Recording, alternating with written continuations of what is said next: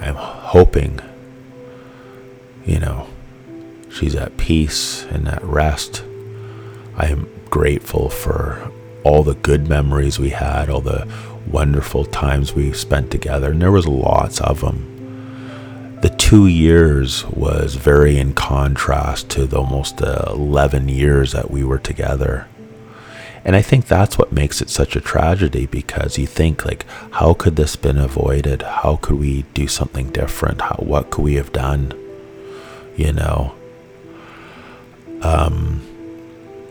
In hindsight, it's important for people to take their mental health and their physical health seriously. You see, the combination with Alexandra was a combination of her mental and physical health. She had all these underlying conditions mentally, but the physical aspects of it did make them worse, because she didn't take care of her health at all. Her diet, her blood pressure, her being anemic made the mental health aspects really, really exaggerated and even worse. And she didn't seem to have the ability to put the brakes on anything anymore. Everything was just like a runaway train, and I could go on and on about panic attacks, and we're driving in the car and her having freakouts, and it could just go on. This will be like a 7-hour podcast, but I think from everything I told you, you get the idea. She suffered greatly, and for me, it took about a year to recover. I actually spoke to all her doctors, got a good insight of what went on with her. One of her other doctors believed that she was also had heart disease from her lifestyle and her eating choices, and she probably also had liver issues from just drinking.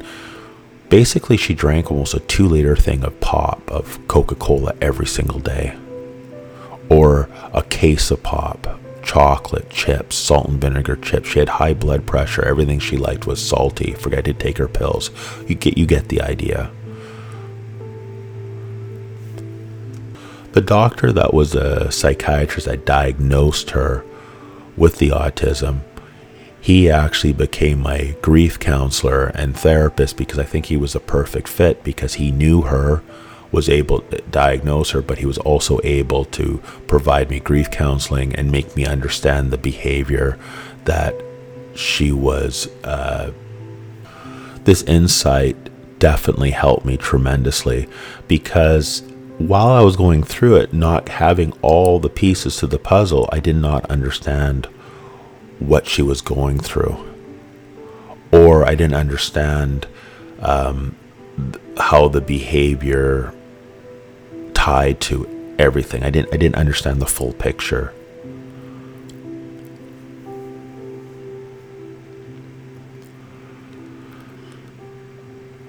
My advice to someone now who's taking care of someone with severe mental health, like, what would I do in hindsight if I had the ability, like going through that 2 years of pure hell of not understanding and not knowing what the person, what they're dealing with. See, it's different, because, like, say for example, let's say that she was an alcoholic and she's drinking heavy every day, drinking heavy booze, and then having all the effects of the alcohol. Then you would understand, oh, if it wasn't for the booze, this person would be okay, right? So at first, naturally, I just blamed the excessive weed. I'm like, hey, you're smoking too much, and it's affecting you.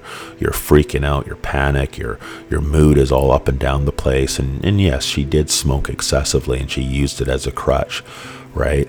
But this was way bigger than any weed. What was going on with her? At the end of the day, is that she had 2 aneurysms in her head. She had a lesion. She had a lot of unresolved issues that started to bubble up. The violent sexual assault, she started talking about it again, and fixating on it, and that was and that, because it was unresolved, it came up then at the end, at the worst time because she started fixating on that and getting herself really worked up and upset about it. She journaled a lot, and her journals would get darker and darker and darker and darker.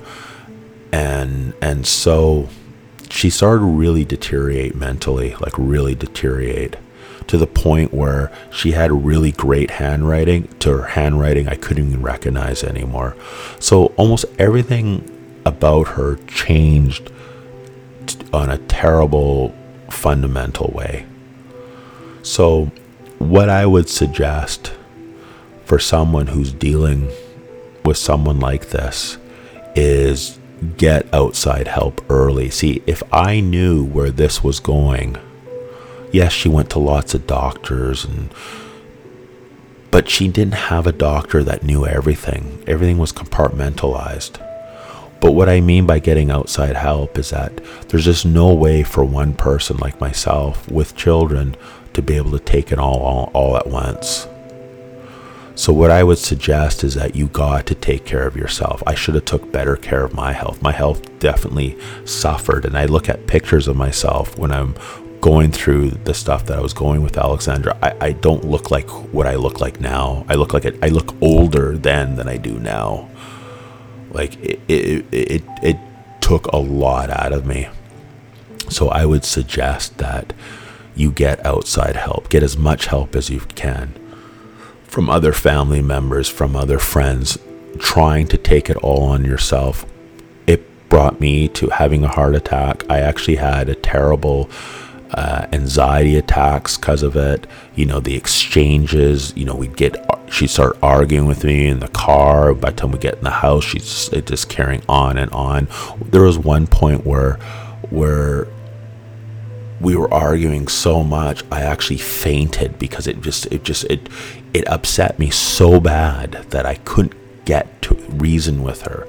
Because again, remember, this is a person I would never have arguments with, and that's all we did. That every minute, every breathing, every second was bickering or arguing. And like I said, while going through this, I didn't know about all the other stuff that was going on. I didn't understand autism. I didn't understand borderline personality disorder. I didn't understand her issues that she was having with gender, her sexuality at this stage of the game, of her inability to make choices and stick with them, her ability to organize, the hoarding, the massive amount of money that she was spending, and having challenging children on top of it. And then having people come to the house to help with the kids, and the house looks super embarrassing and crazy. And one time when the BIs were at her house, the cops came because she was screaming so loud that the neighbors called the cops. And I forgot that. And I did get her calm. And then we're having a meeting with all these childcare workers, and the RCMP show up. To the RCMP's credit, though, I know there's lots of anti-cop stuff out there. Every time the RCMP came to our house, they were professional, they were polite, they didn't try to escalate the situation, and I was grateful for their professionalism and how they treated Alexandra. And she was pretty worked up when they would come, so I couldn't imagine if the wrong cop put her in handcuffs, it would have been a complete nightmare. She probably would have had a stroke if they did that. But the cops were good. They were solid. They did a great job. They didn't escalate the situation. They were kind. They were compassionate. And if anything, they were actually helpful. So I want to give that out there to the Surrey RCMP for doing treating my wife with kindness and compassion under very stressful circumstances.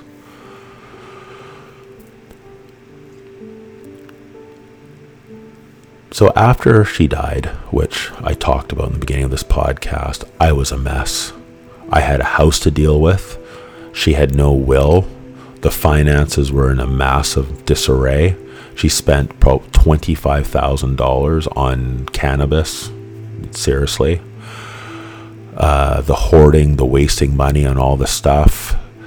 And I would guesstimate that about $30,000-$40,000, and now I had to get it all removed because the house was unlivable. I had to hire a construction crew to come in with a container and just fill it up full of stuff, and it took like 3 loads to the dump. That cost me thousands of dollars and lots of aggravation of sorting through it, because the problem is that she would put like everything together, so in the pile there'd be valuable insurance papers, so I had to go through it painstakingly, because there was insurance papers I had to look for, her personal information, her birth certificate, all that kind of stuff, right?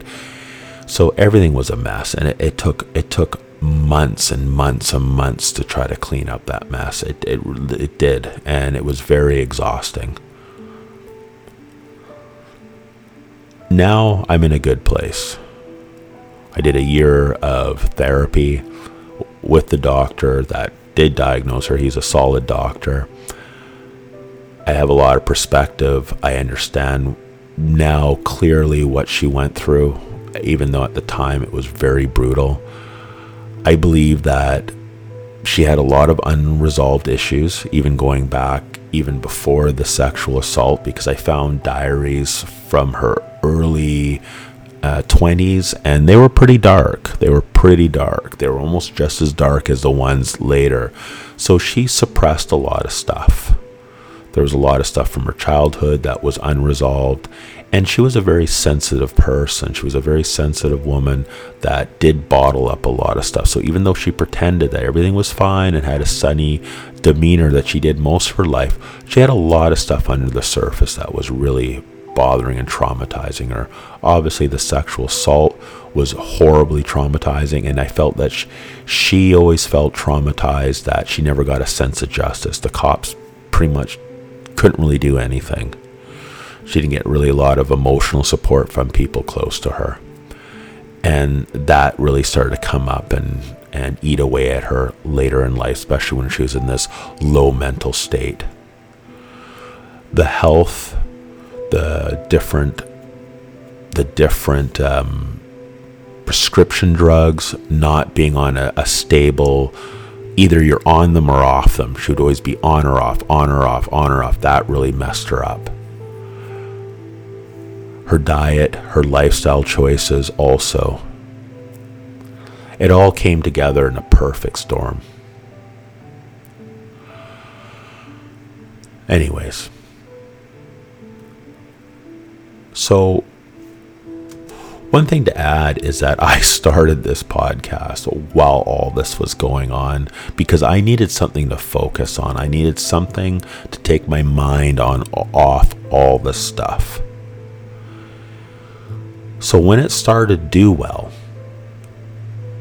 it actually was extremely therapeutic for me, that I was doing something that people seemed to care about, and the more energy I put into it, the more it grew, and it gave me satisfaction. So all the stuff that I was talking about was going on as I was making podcasts, as I was doing posts, as I was interacting with all you people that have interacted with me.